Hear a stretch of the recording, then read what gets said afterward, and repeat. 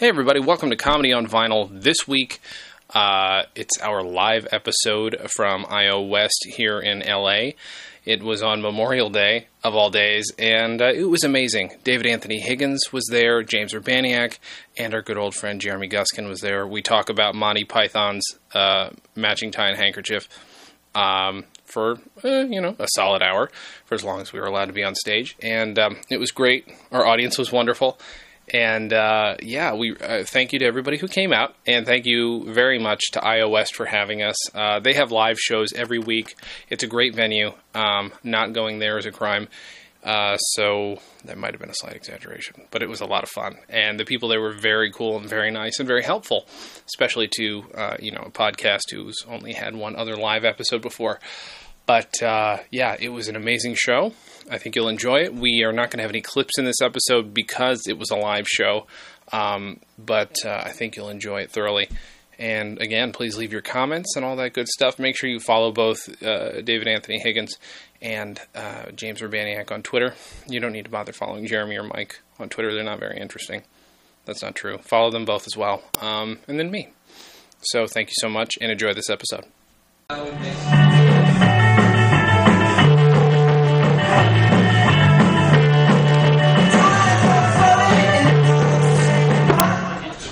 Hi, everybody. Welcome to Comedy on Vinyl Live. This is Mike. I'm Mike. I'm Jason. That's Jason. Yes. Yeah. Let's pretend there's... Yeah. All right. This week we're talking about Monty Python's Matching Tie and Handkerchief, and our special guests are Jeremy Guskin. Yeah. Hi, that's me. Jeremy Guskin. Hi. Yes. Thanks. David Anthony Higgins. Oh, yeah. Yes. All right. And James Urbaniak. So exciting to make an entrance with applause on a podcast. You don't know It's how a thrill. exciting it is to be here at the actual taping. With this live, the energy of the live audience. And, awesome. You're probably listening to this on your iPod, I guess? Or It's a podcast. I have a Zune, but yeah. You listen to it on your Zune, you can really? listen to it. There's a bar up front, and this is the first podcast I was ever carded Yeah. to get into. I had to show or proofed, as we said in New Jersey. Is that what they say? Proofed, yes. I didn't. Yeah, that's a regionalism. You have to show proof of your age. I didn't know that. Yeah, You're from New York. I never heard proof. No, I never heard proof either. Wow. Can we keep talking about that? Would you rather talk about... Yes. I'm restraining myself from doing Jersey slang. That's fine. That's good. So, you both wanted to do this album. If we have time, I don't know if there's enough did. people, but they could pass this around. That's true. And take a look if you'd like to take a read look all at the liner actual- notes. Oh, yeah. We'll You had gotten in touch with me quite a while ago, like a few months ago, about this podcast, and it was the first record I thought of, and then I went out of town for a couple of months, and then I was very bad about getting back to you. That's fine. And you sent me a nice email a couple of weeks ago, and then you said you spoke to Higgins and that he had mentioned this album too, and we'd make a panel out of it, which seems like a jolly idea. Well, I was forced to come up with an album quickly, and this one always pops into my head. It's one of my early comedy influences, and we were talking in the green room, Indeed, at the I.O. West, and the idea of hearing about these albums, like the children of today, the kids, the young people, they get information from the interwebs. Right. When we were growing up, it was just the idea of you'd find this in a bin. You didn't know it was released. I'm sitting there in Des Moines, Iowa at the, I think I bought this at Target when I bought mine.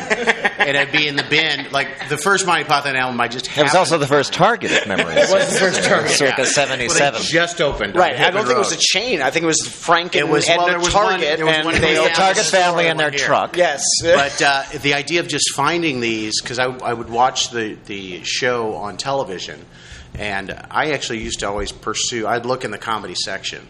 There's only like four choices. But very excited when this came out, and the idea that it wasn't just stuff from the show. Yeah. The first Monty Python album that I don't even remember the name of it, that I saw was The Foot Coming Down. It was just sketches from the show. Yeah. And another thing that's so great about this for Monty Python is the production value they put into it. You know, their love of the Goon Show in BBC radio history. That there's sound effects, there's it's stereo effects. And a guy walking across a room. Exactly, and also playing with the distance from the mic, so you could hear people just making those snide comments way in the background. It's really precise in that production. Yeah, that's because we're around the same age, and I went to high school from 77 to 81. And I first heard about Python from a kid in junior high. In fact, his name was Peter Dragna. I remember his name. And he just told me about this weird show. And I remember him describing an episode to me, which was just a series of bizarre non sequiturs. And then a guy is walking, and then a gorilla does a thing, and then he slaps him with a fish, and he falls in the canal. The thing is, unlike a Gallagher show, which you can certainly describe in just gags, the Monty Python was so much more layered that I remember as a kid we'd go through, and then we'd all be doing Penguin on the television, that type of thing. But I found it just switching through. We only had 4 channels back then. Well, yeah, of course. But my PBS station, I'm watching it, and it was the first time I saw nudity on my television. It was thanks to Monty Python. Oh, that's right. They were great at that. So good at just the first one I remember was when you had no idea they were coming, too. I know. The boring life of a registered public accountant. When he goes and he's got the comic book at the end. Yeah, exactly. He reads the adventure comic book, but he starts out and he's like Frankenstein is killing people on the line. And he goes in to buy his newspaper in the morning and his magazine, and the girl is naked. Right, and I think the guy on fire just runs through it at one point. Yeah. There's a variation on that sketch on this album, which is about a boring little man. Yep. And it's all framed as an adventure story. Nothing happens. Yes. Yeah. And it's just Terry Jones going about his day asking if the new paper clips arrive. Which the crazy feature. I looked up the album today. I hadn't listened to it today, but the idea that it originally was they wanted to sell it in men's clothing stores. It actually had the original hat and matching tie and handkerchief. Yes, I do remember seeing that. The album was actually free. They said the album was free. Yeah, it was a free giveaway. The tie and the handkerchief. It came with the matching tie and handkerchief. Also, the artwork is really beautiful, and I've been a lifelong amateur cartoonist, and actually, that's the art on the inner sleeve and on the front and the back. All my cartoons are basically variations on those drawings. You really can't see it on the podcast. But unless you look really hard, these are all Terry Gilliam drawings. It's his artwork, obviously. But the thrill of this album of finding the third side, and the first time it happened, where you go, wait a minute, this isn't you're playing it for the zillionth time. Can you explain what the third side is, so people? Well, it was originally produced with some sort of special inner groove. Yes, where the side 2 would play different tracks. But the other thing is they're both side 2. Yeah, they're both sides. It says on it side 2, but then I think B is the side that if you get the vinyl. But I probably bought my copy circa 78, 79, and mine didn't have the special. It just had all the stuff in a row. Oh, okay. But it did vary when you played it. But it was designed. You had one of those? We had one of those. I had at the Target in Des Moines. I was able to get the one, and the thing is, the first time you go, well, God, the second side's so much shorter than the first side, and then after maybe playing it 20, 30 times. Because there's no information on the record to tell you this. All right, there's no track listing. No, there's no track list. And so popping it down, and then a different sketches start. Based on which groove the needle went. Yeah, because there's 2 tracks. Yeah. And then it was the trying to find it once you did find it, trying to find it the second time. No. Yeah. So I think most of the used copies are going to be just worn out. On the second side of the first tracks. A lot of pops. There's some great stories, horror stories of people who just went crazy, listening to it, and they listened to it 2 weeks later, and they were like, no, I just listened to this. This isn't the same album. I promise, these aren't the tracks. And again, back then, you only had information about this stuff certain places. Yeah. You couldn't just look on the internet and find out about this secret track on your Facebook. Right. No. And that was part of the mystique, and I think, especially for people of our generation, if I may, Dave. You may. Sort of born... As well you may. Basically born in the early 60s. Well, I'm 39, but yes. Yeah. Yes. Like Jack Benny. Yeah. And that there was something about the discovery. The discovery and the mystique and the sort of the fact that you had to find out about it, and there were only certain places that you could read about it. People still have that treat, and it's so much harder to have that unknown thing that you know about. Because you look up once you find this thing that you think no one else has seen. The next day, it's got a million hits. Yeah, exactly. Even if it starts with 40. Yeah. But when we were kids, it was the idea. Like I remember coming to junior high and telling people about this show, and they have no idea what you're talking about, and it just was amazing. And we didn't even know about the Hollywood Bowl show. Yeah, it's like you go, what? Perform live, and Monty Python was just it was so terrific, and then it turned me onto the Goon Show, and we searched those out, which was again very difficult to do at that time. It's not like today where you just look it up and you'll find every Goon show. Yeah, you can order a CD on Amazon. It wasn't until many years later, as like an adult, that I really started listening to the Goons, who were, of course, Python's antecedents. And they talked about what an influence they were. And I think of these as so much more sophisticated, and the fact that listening to these records, I didn't get half the references as a 15-year-old. Oh no! I mean, first of all, they're not even knowing what cheese is. Cheese shop. Of course. Part of what's so great about this Python, but this record in particular, is it's incredibly rhythmic and musical. Yes. I mean, there's a brilliant musical sketch on the second side, but all the sketches are just really, really rhythmic, and it's really funny and kind of mesmerizing, even if you don't know who Hugh Walpole is, or the Bath and Wells diocese in the Church of England. That stuff just scanned funny. Sure. You just and knew. It just rings true. Yeah. Which diocese? Leicester. It looks a little Bath and Wells-ish to me. Yeah, exactly. Love that stuff. I love that. Also, even the cheese shop. Those are that's again it's a Cleese Palin sketch. Oh, it's just one of the list ones. Exactly. It's just a list of words, basically. The fascination of words. And one of the things that always pissed me off, and that I kind of loved when I was a kid, and again I'm just slightly behind that, but the first person to introduce me to Monty Python was my father. Like he forced me to watch it on Channel 13 growing up in New York. So we used to watch Fawlty Towers, and right after it on Channel 13 came Flying Circus, and I remember at 8 years old loving Fawlty Towers and saying you are an idiot for liking this Flying Circus show. It doesn't make any fucking sense, and then coming around to it in 2 years going, oh my god, it's genius. But I mean, it was just so interesting, having that kind of influence, and then coming back to it, and seeing all these great references, and going, oh, my mom would make. Get pissed off. It's like, well, if only you knew your studies as well as you knew those Python routines. And but I learned penultimate from a Monty Python routine. I learned most of the names of the philosophers. And your from mother a Monty Python spoke routine. like a Monty Python character? Well, I do that because, that's one of the reasons she wouldn't let me do it. She actually wore a rag on her head. She was like Gumby. Yeah, exactly. Our favorite character. She was a pepper pot. Right. Rain boots on and the things rolled up. Well, the twits. But it was brilliant, and so many great things I did actually learn from Python. But in terms of comedy albums, the greatness about this, we talked about a little bit about the production value, but also coming up with material specifically for the album.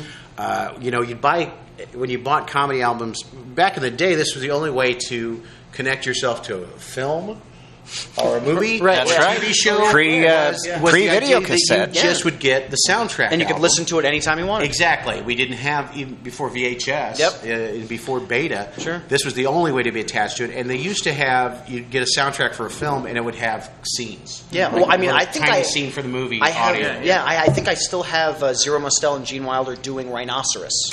Yes, on crazy on vinyl. Oh, that was the Broadway show album. Which they made into a movie. Yeah. But the album, oddly enough, is of the movie, not of the Broadway play. But and that was a crazy one anyway. Oh, Jesus. But there are some there's original stuff in here, and there are some sketches from the show. But I think the show sketches on these are the definitive versions. Yeah. Like the Cheese Shop is better. The Cheese Shop is the definitive Cheese Shop, and also the University of Walla Malone. the idea of a philosophy department in Australia and the treatment of England, of how backward Australia It's so is. tightly cut. There's no audience laughter. That's true. And it just has a certain rhythmic. It has an intensity to it that they don't have in the. I mean, it's apples and oranges, but the sketches on the show with the audience. Again, just have a different energy, which each is its own energy. But for those sketches, especially just this kind of verbal, rhythmic. Well, yes, thing, like it really works on the record. Well, the cheese shop, which I just loved, and the whole thing with the bouzouki player, and and if you watch the sketch of it, it's just two. Also, he gets to use the F word. He uses the F word on the record, which is which is always a really funny bit of punctuation. How fucking runny it is. So brilliant. And I didn't even know that you wanted Camembert runny. Back then. He learned a lot. Venezuelan beaver cheese. Venezuelan beaver cheese, which I believe is the one fake one. They're all real. The rest of them is real. Yeah, it's one of those sick things when I'm watching the Food Network or whatever it is, and somebody will mention one of those cheeses, and that's that nerd thing. And it goes, it's from the cheese out. I know that one. Well, to this day, even though I hardly remember the. Also, they wrote that sketch before the internet. That's true. But word association football. I automatically say when I think of word association, I think of association football because of that sketch, and I don't remember any other part of it other than that. Yeah. Brilliant. Any specifics about the album we should talk about? Anything that hits you. But I do like to ask people if they've ever made friends over comedy albums or comedy in general. I mean, as a kid, my best friend and I became best friends over Cheech and Chong and Weird Al. So, I don't know. Well, I mean, that was one thing. That's the only way you found out about anything was sharing it. Oh yeah. I mean, I had friends that we would sit there and listen to it, and it's a weird thing to have somebody sit there and listen to a comedy record. And there's no interaction. It's just kind of supposed to be the thing of it's just two people staring off into space. Listen, and you can't see what I'm doing on the podcast. But he's making a listening face. Okay, listen. Right. Listen to this. I remember doing that, going to friends' houses and listening to the Robin Williams Reality What a Concept. Oh yeah, wow. And that's the one I remember listening to with Dan Dickholtz. And that's his name. All these people are in jail, by the way. Everyone you mentioned, every one of them, for various things. Greg and Dickholtz pulled off some insider trading later in the 80s. I had discovered all this vinyl stuff, and though the regular listeners will know this, because my parents had, for some reason, a lot of them were they weren't conservative parents, but a lot of them were banned in our house. We couldn't listen to the Richard Pryor stuff. So there were crates of them upstairs in our attic, which got to like 120 degrees in the summer, and that's where we would sit. And we would play and listen to it. And I got into Python because a couple of my buddies were so much smarter than me, and they loved Python. So I was like, well, I got to get it. I've got to understand. So I only listened to it to try to, I get it. And that's what killed me with word association football. I was like, I don't get, wait, what am I missing? I listened to it 10 times. Trying to, wait. I remember being in high school, probably being around, probably like a sophomore or something. And then one day seeing a kid with a sweatshirt on, and he had gone to the mall to put a word on it, and it said Ruddles. Wow. And it was astonishing. I didn't know this kid, and it was like he had a secret code or something. And I remember going, "What?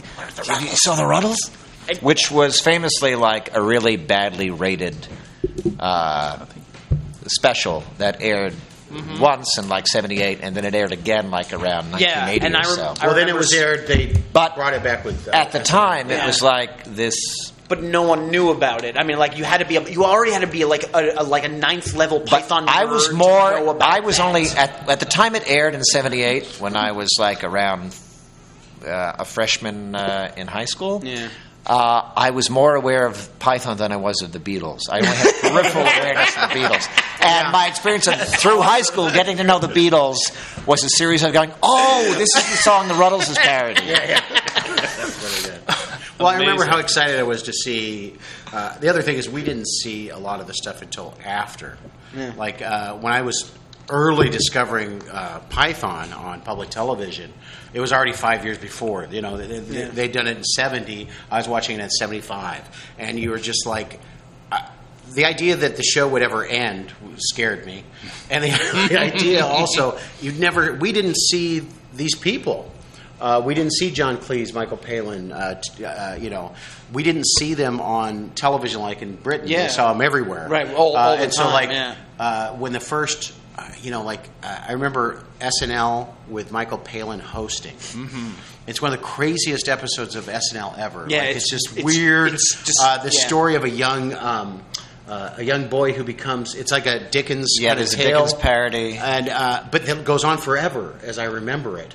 And he, the spit buckets that he has to empty the spit buckets that are hanging off the characters' faces. There's a good What If sketch where he plays Hitler, and it's like, what if Superman grew up in Nazi Germany? Yeah, but I have not seen that since it aired. It's weird. That's a great sketch. It's bizarre because it's one of those few times where you see something that's an institution, at least as far as we know it in America, Saturday Night Live, actually try and bend itself and become something it's not. You know, I mean, like every once in a while you'll see them trying we're going to make Michael Jordan a comedy star, and okay, we know that's not going to work, but you can give it a shot. Well, that's stunt casting. Exactly. But you'll also see people, and sometimes it works very well, but sometimes you'll see people, particularly Americans, try to do a kind of clearly Python-influenced, just absurdist, sort of verbally rhythmic thing. Sure. And it just doesn't work because it's trying to be something, whereas with the Pythons, it just comes out of something that's real. And it's funny because it's actually one of my favorite sketches that's on this. But it's the parrot sketch, but it's the terrier sketch. They have so many great pet shop sketches, but it's that terrier sketch where he's going to make it into a fish. Right? It's like well, we don't have that for you, but cut off the head, put a pipe in. Right? How long for a budgie job? Oh no, I can't. I've got to let the frogs out, and I've got to take the quite a lot of animal imagery on the album. But it's interesting because that sketch, the terrier sketch, always seemed to me to be like a bite on a Python sketch. Like they were referencing themselves, but what I had to come to realize is it's just another great thing that they came up with. I guess there was also a period of time when they started then taking their... They were imitating each other. Doing each other's stuff. There were two writing teams in Idol. Cleese and Chapman wrote together. Palin and Jones wrote together. Idol wrote by himself, and Gilliam made the animations. Yep. And then they've talked about how they would imitate each other's sketches. Like whoever did the list sketches first, I think that was Cleese. Yeah, that's Cleese and Palin. Yeah. Then the other guys would try to write their own list sketch. And theirs were so. And the other thing is, great. For the other side of it, the other writing was the idea that the sketch just devolves. So there'd be the sketch going on that just devolves into, you want to go to my place. Yeah. Which is the... and their idea that you didn't need a punchline, it would just sort of end. Yeah. Mm-hmm.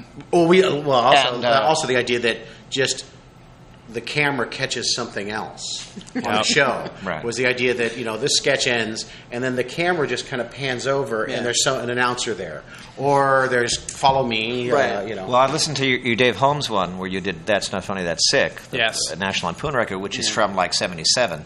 And if you listen to that, some of the sketches are like a minute long, and they're just like fragments of something. Yeah. And it's clearly influenced by, if not Python, actually this record. Right. Like, it's just... And the only other group that I'll throw in there that's kind of the same time or the other end of that, but on this end, is the Firesign Theater, which a lot of people don't know, but it's, again, they were able to throw that was another one where we discovered that, and it's like, we loved it. But it was the same thing.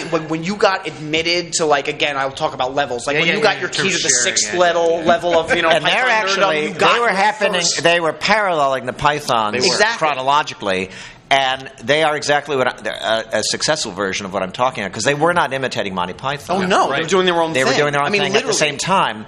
But it kind of parallels in terms of a certain style and a sort of absurdity. Well, the great thing about that Firesign Theater was almost specific. It was specific rather than general. Well, their stuff was that love of old radio, which I share with them. Firesign, because they actually would do these parodies of old radio shows, Danger stuff, and it was the idea of these parody shows, and then they did some crazy stuff like the driving along the freeway with geez. talking billboards. Inside the but Antelope Freeway, 1 mile. Antelope Freeway, 1/4 mile. And just it kept going down 1 32nd mile. Oh, you know it's what I mean? great. If you lived here, you'd be home by now. But like literally those those stupid little ones like Erzatz Brothers coffee, the real one. Look for the can in the plain brown can. And you just go, and that was it. And you never come back to it or anything else. Yeah. They're really good at hitting that and getting out. But then within again this era, once PBS stopped airing these, and they did make a special for NBC, or they tried to do they did a series without John Cleese. There was something like that where John Cleese had left the show. There was a final season. Right, they did one season, when he was out doing Fawlty Towers. But beyond that, the end of PBS, we brought us the Goonies, which was such a not as it was. It was a kind of cutesy. Yeah, it was vaguely rock and roll. You were suddenly taken from this gourmet meal to the Burger King. Goonies. Any of you guys ever see the Goonies? Goonie, yum yum. Yeah. A guy named Bill Odie was the creator of that, who was a friend of the Pythons. They were all they all knew each other. BBC-like comedy. That's why they came up with the name. So what's funny is like Fireside Theater and Python. They're both they're from the same generation. Mm-hmm. They're all basically baby boomers who kind of were born during after the war. Right, and the true ones, not us. Not us. We're basically boomers / Gen X. Right, and it's coming from that. But kind of what their comedy is about is they're both kind of reflecting on a sort of idealized idea of another era of America and England. Well, I think that's exactly it. They are the response to the hippies. They're like, these people are dirty and smell bad. Can I be the first one to say that? It was actually their age, or close but there's to a little bit, but it was more about, I think, kind of reflecting on their sort of parents' generation. Yeah. And what the state of their country is in the late 60s. And when you talk about the stinky hippies, actually, I think that Python were reactionaries. Yeah. And they were doing it from within the system. You got this show on BBC that's making fun of the Queen is going to be watching. Oh, and the whole time. And everyone, the Queen never, but she changed the channel. The very end, and they all stand up, and the audience stands. Exactly. Yeah, and they're big. Well, also, of course, Peter Cook and Dudley Moore, Cook, and was a huge influence on the Pythons as well. Beyond the Fringe, which was the show that Jonathan Miller and Dudley Moore and Peter Cook and Alan Bennett created, which is incredible that you think, and in also circa 61, amazing. And I think, and that was really the first popular comedy group that was specifically addressing sort of post-war England and the fact that it was a different place now. And that was, and so Python is doing that like 10, 12 years after they were doing it, but they're still that's still kind of a topic. They were in almost contemporaries because Cleese. They were just a few years ahead of them. Yeah. It's not that much at Oxford, Cambridge, wherever. Yeah. One of those snooty schools. Yes. One of them. Cook was at Cambridge. But some of them did. Right? Yeah. They were all like either Oxford or Cambridge, and then Gilliam was just an American jerk-off. Yeah. Isn't that redundant, though, when you look back at the timeline? But he kind of talks like this. So we were doing a good dueling. Yeah, we were imitating backstage. Backstage. Well, he talks very quietly. Well, thank you. There's a lot of things one has to... Thank you very much. Don Quixote is... But it's about like this sort of mythology of the United States and England, the sort of mythology of what they are. And Python addresses that head-on in The Holy Grail, which is kind of like making a movie about Washington and the Founding Fathers, as a bunch of lunatics. Like that's what that's kind of like, which would really be kind of sensitive to a lot of people. Probably. In terms of England. Yeah. What, too soon? But the idea of they were certainly they just did it so perfectly. It was a combination of these talented people being at the right place at the right time, and at a government-owned entity where they are given this freedom to do basically whatever they want, just because England really embraced the idea of no censorship, which we haven't. Apparently, we don't have censorship. We say it a lot, though. Yeah, we love to say it, we apparently don't have it, but we do have sponsors. Yes. And with the government-owned entity, they didn't have sponsors to answer to. Yeah. They did have some government bureaucrat to answer to, and they make fun of the BBC people and all the time. That's just it. It's like the Saturday Night Live thing, making fun of G and NBC, which they get in trouble with a ton. But like these guys take cracks at. I mean, BBC 1, 2. I mean, it's constant. And there's never any repercussion to it. In fact, it only made them more popular, because everybody knew the problems that they were talking about. The fact that everything would drop out, or they had some boring globe the spinning fact that with we know nobody who talking. It's like that's it. The fact that we know who Edward Heath is, Yeah. he was a Prime Minister of England in the 70s, is because of the Monty Python. For sure. He would not be remembered other than that. But these are... To listen to this again, it was very nice to be taken back to that time and listen to this.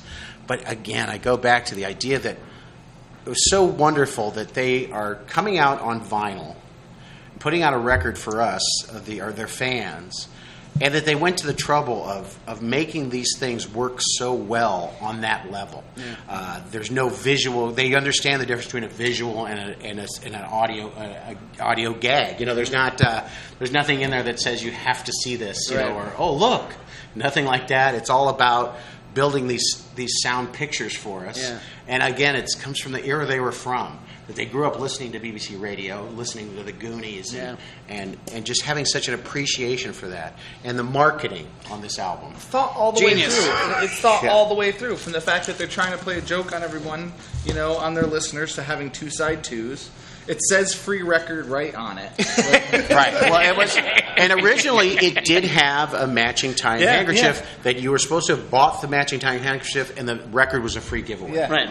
And back in a time when there used to be free record giveaways. And back in a time where men wore ties and handkerchiefs. You needed a pocket square and actually knew how to wear one. And I remember there was Monty Python was great with the marketing on all their albums. And these actually appeared in men's clothing stores. Well, it's like the Instant Record collection. What a waste of cardboard. What an awesome thing. The thing expands, and then it has all these fake record spines that, literally are worthy of any back page of The Onion, or, a Crap Hound inside cover, or whatever it is.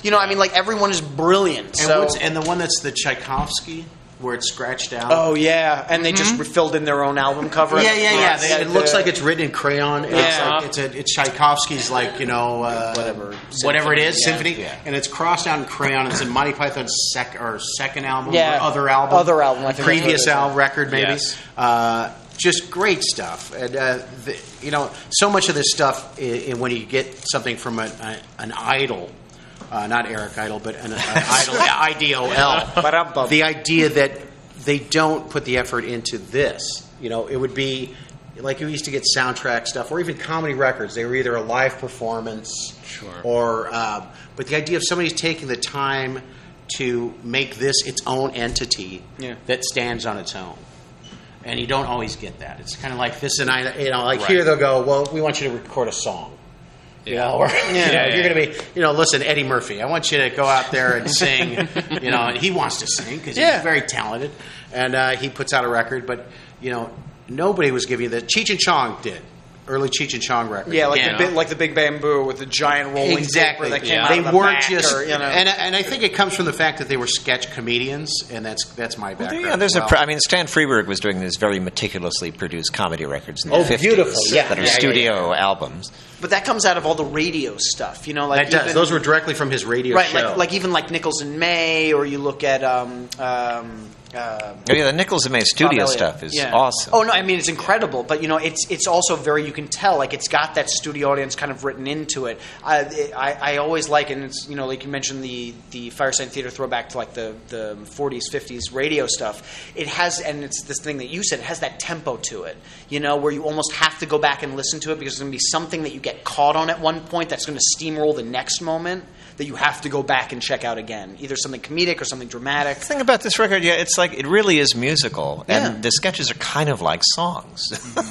And that's why they really, listening to it repeatedly really holds up the way you just listen to a music album over and over again. And the art and the effort behind an album like this, you're not finding anymore because there wasn't a glut of content at the time. Am I wrong? Online, you'd release everything online now. But also, people don't have that reference anymore. For sure. Young people today, there's no reference of a radio show Right. to go off of. Now, there's some people have started to do. I actually have done that. I recorded a few radio shows, and they're on the web somewhere. Mm-hmm. But it's the idea of putting a soundtrack. Making the sound effects and making it something that would only be for listening. Too much of it is just the tendency is you're just adapting what already was there, and you kind of throw it together. And like even their first album was just the sketches from the TV show. I think it included like the Lumberjack song maybe, and and some of the other ones. The spam thing, I think. Maybe, yeah. But this one they go through and you're talking about the way the rhythm of it and everything. It's just fantastic. It's just you can listen to this record and there's no feeling of that was just one sketch.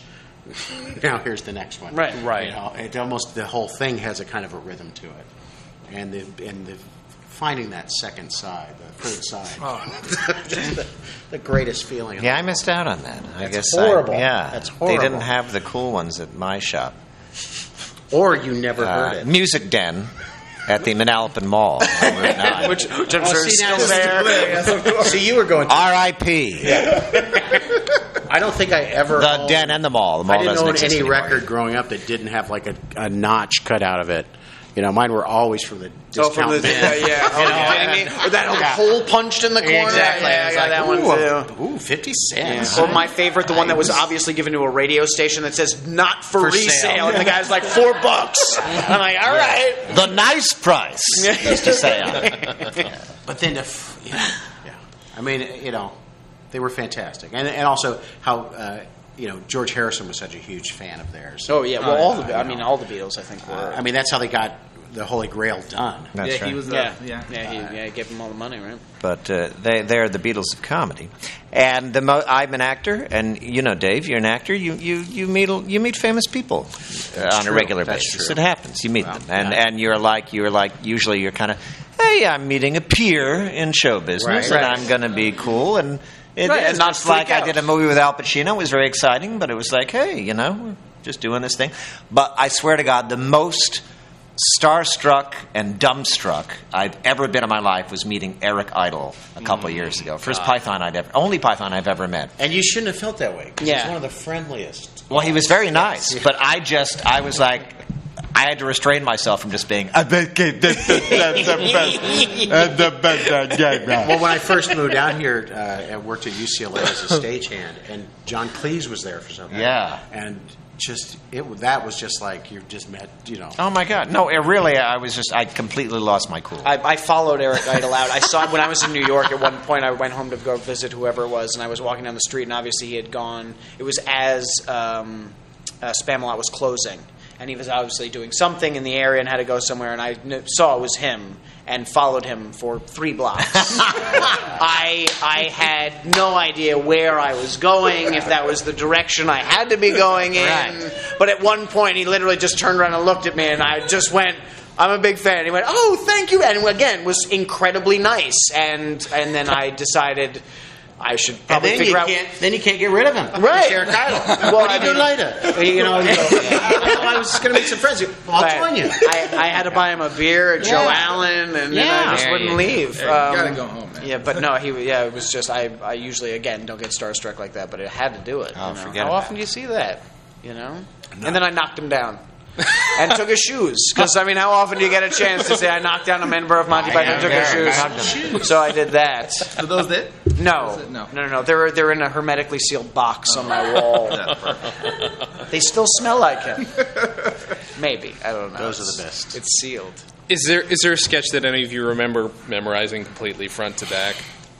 Besides all of them? On this album, novel writing, I've like singing a song to myself. I know many times in my life I've recited novel writing, like in the shower or driving the car. It's the best word, but it's not a word. It's a doodle. It's a piece of meaningless scribble, and he signed his name. Oh dear, what a disappointing start! I could literally recite the whole thing, just imitating their performances.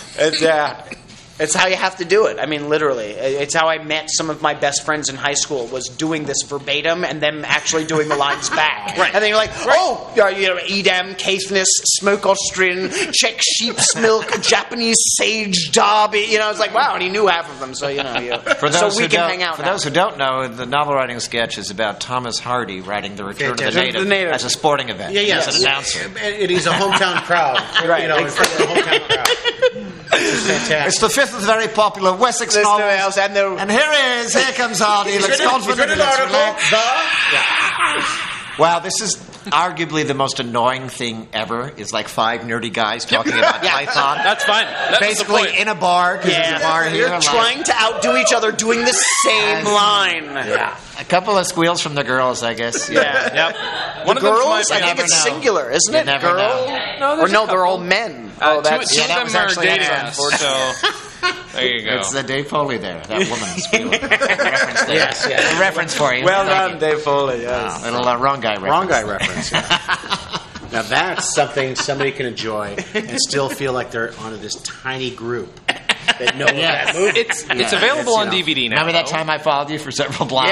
Yes, Would you sign? Yeah. Well, we used to the songs always. I remember, the Lumberjack song was one of ours. Yeah, there's all kinds of stuff that was in it that you just. Boy, these always live podcasts are off the hook. It's great. boy. Calm down. But you know what? It's a Monty Python kind of crowd.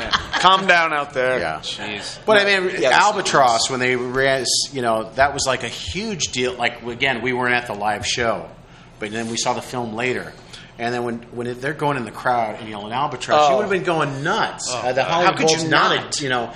they're right here. They're right here yelling to see if you want an Albatross. Right. And everyone's got, and my favorite, especially in that, was, and just like somebody young watching, it's like, how do you deal with something that everybody knows, and like not somebody who's heckling, but somebody who's just like so effusive, they can't help but fucking ruin it. It's like, no, I don't want you to say yes. All right? Obviously, that's not part of the sketch. There's a lot of wooing going on. Right, yeah. But my favorite was his stupid little asides. Was like, Albatross, get the just going to smack Albatross. You shouldn't be smoking that. I mean, like, and to a Hollywood Bowl crowd, it was just perfect. I just like again, just they couldn't do any wrong at that point. No, and it's funny because it first was this tiny secret thing, but by the time Holy Grail came out, Oh, yeah. they were giant, and the Hollywood Bowl shows are proof of that. It's the idea that everybody knew about them at that point, and it was no longer our little secret. Yeah. And not that it took away from it, but it did take away from your specialness. So of funny knowing though, it. like I just talking about picking up on this stuff.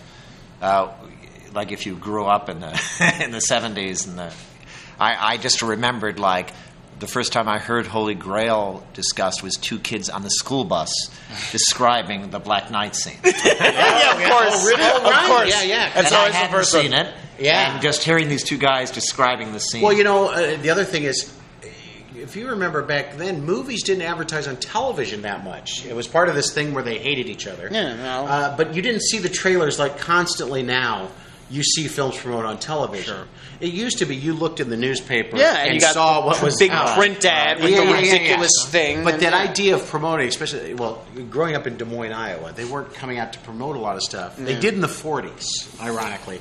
But by the time the 70s rolled around, they'd forgotten they about it. tested Mrs. Miniver. Well, they used to do if I that. recall. Thank you. Well, we used to get the thing where they'd reference Des Moines in a movie. And stuff did the State Fair up in there. But it was considered one of the test places. It was a test market in There you place. go. But Python wasn't considered that. But I think they didn't realize what they had when they brought it out.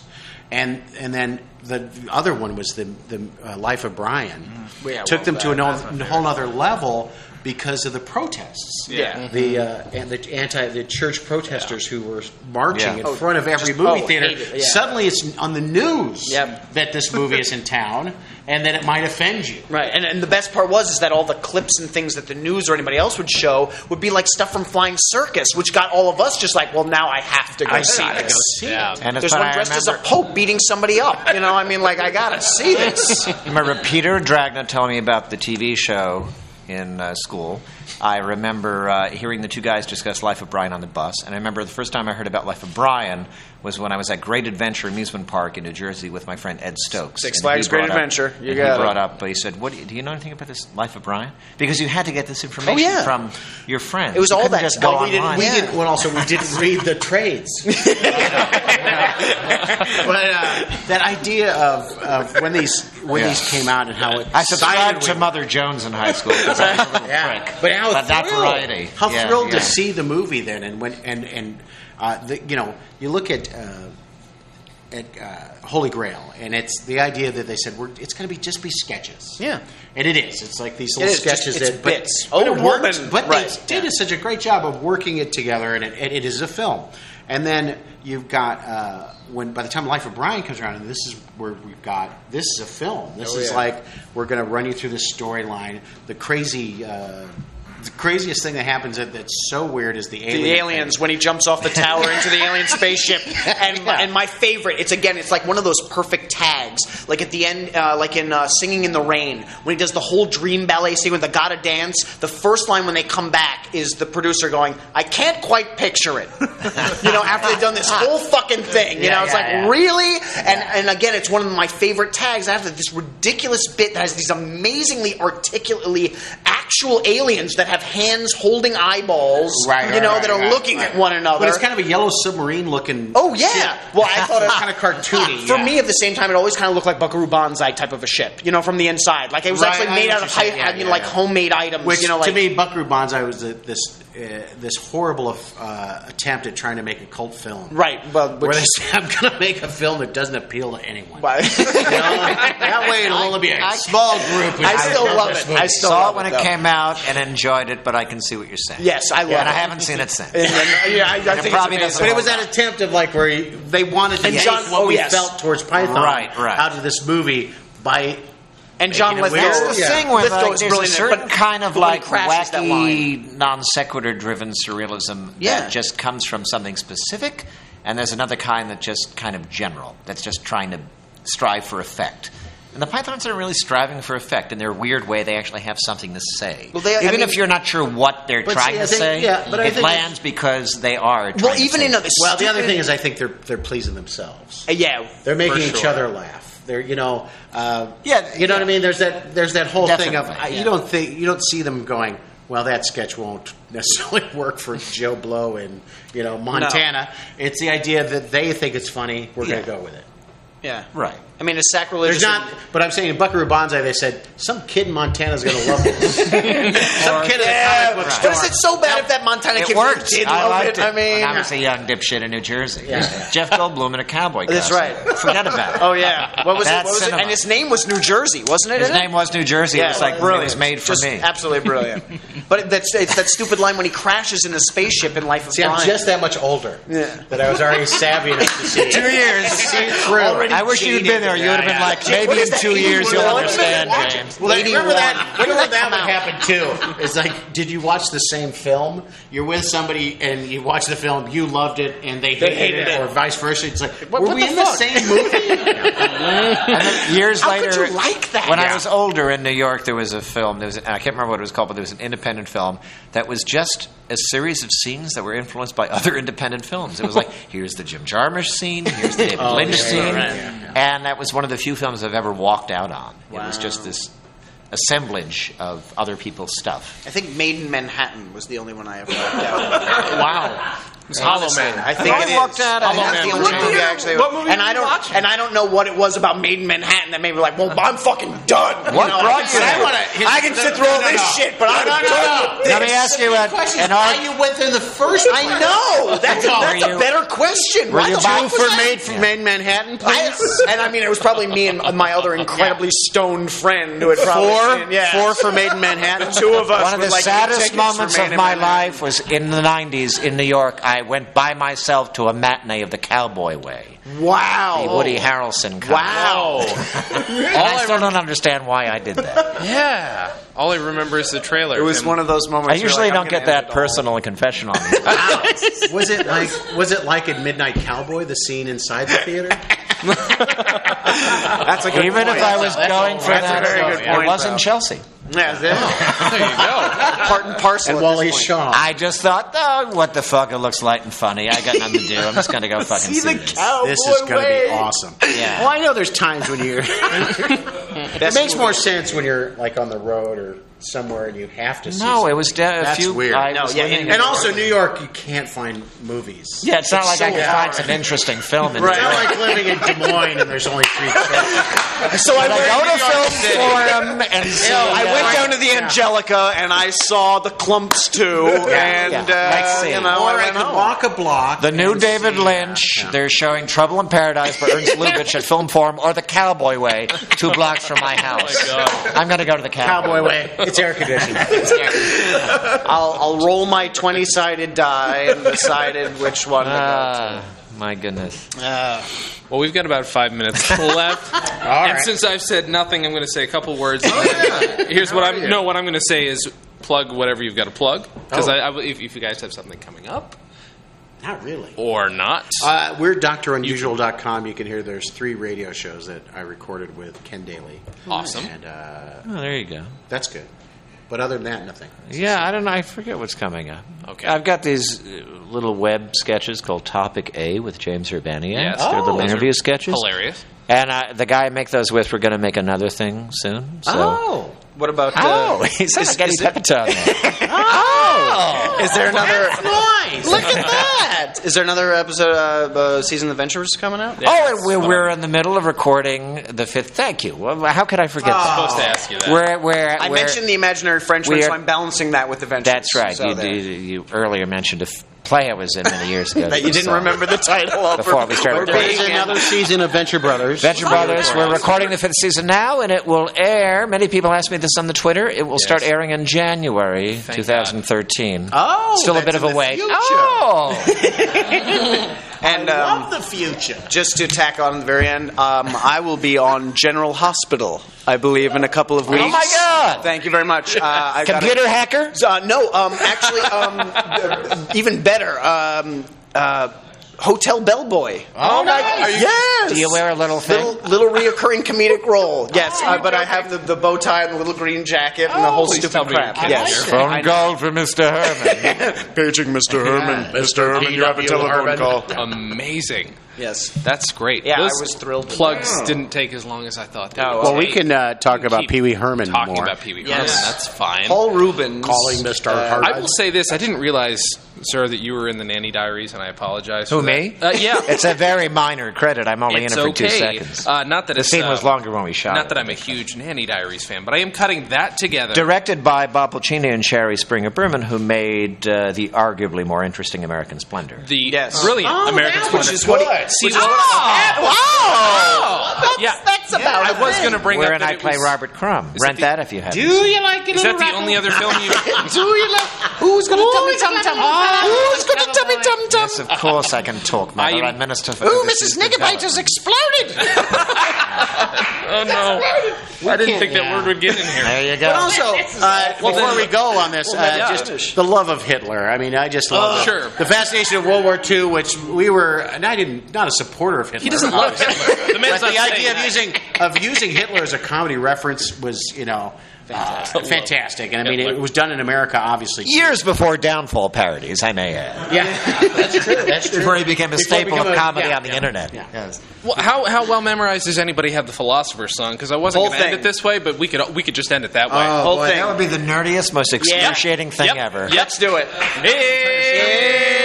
Immanuel Kant was a real piss and it was very rarely stable. I digger was a boozy beggar who could drink you under the table. David Hume could out-consume Schopenhauer and Hegel. And Wittgenstein was a merry swine who just as lost his Schlegel. There's nothing Nietzsche couldn't teach about the raising of the wrist. Socrates himself was permanently missed. John Stuart Mill was on free will, and half a pint of Johnny was particularly ill. Plato, they say, can stick it away. Half a pint of whiskey every day. Aristotle was a bucket for the bottle. Hoffley's bottle was dram. And René Descartes was a drunken fart. I drink, therefore I am. Yes, nature could teach about the raising of the wrist. Ah, love little finger on a bugger when he's pissed. No Googling. No Googling on that. No, that was all done. From my mother wit. It had to happen. It had to happen. Everybody, thank you guys so much for coming out. Awesome. Great Comedy on turnout. Vinyl. Everybody have a good thing. All right, thank This you so much. crowd could fit in my minis. That was fun. I'll take everyone. An outro music. Comedy on Vinyl is recorded at Fort Awesome Studios in beautiful downtown Burbank, California. Our producer is Mike Warden. Our host is Jason Klom, and he's also the editor. Comedy on Vinyl is a Stolen Dress entertainment production. You can check out all of our other podcasts, books, videos, other audio stuff, probably some writing, at stolendress.com. Please check out Comedy on Vinyl at facebook.com/Comedy on Vinyl, twitter.com/Comedy on Vinyl, and please subscribe to us on iTunes, rate us highly, and spread the word.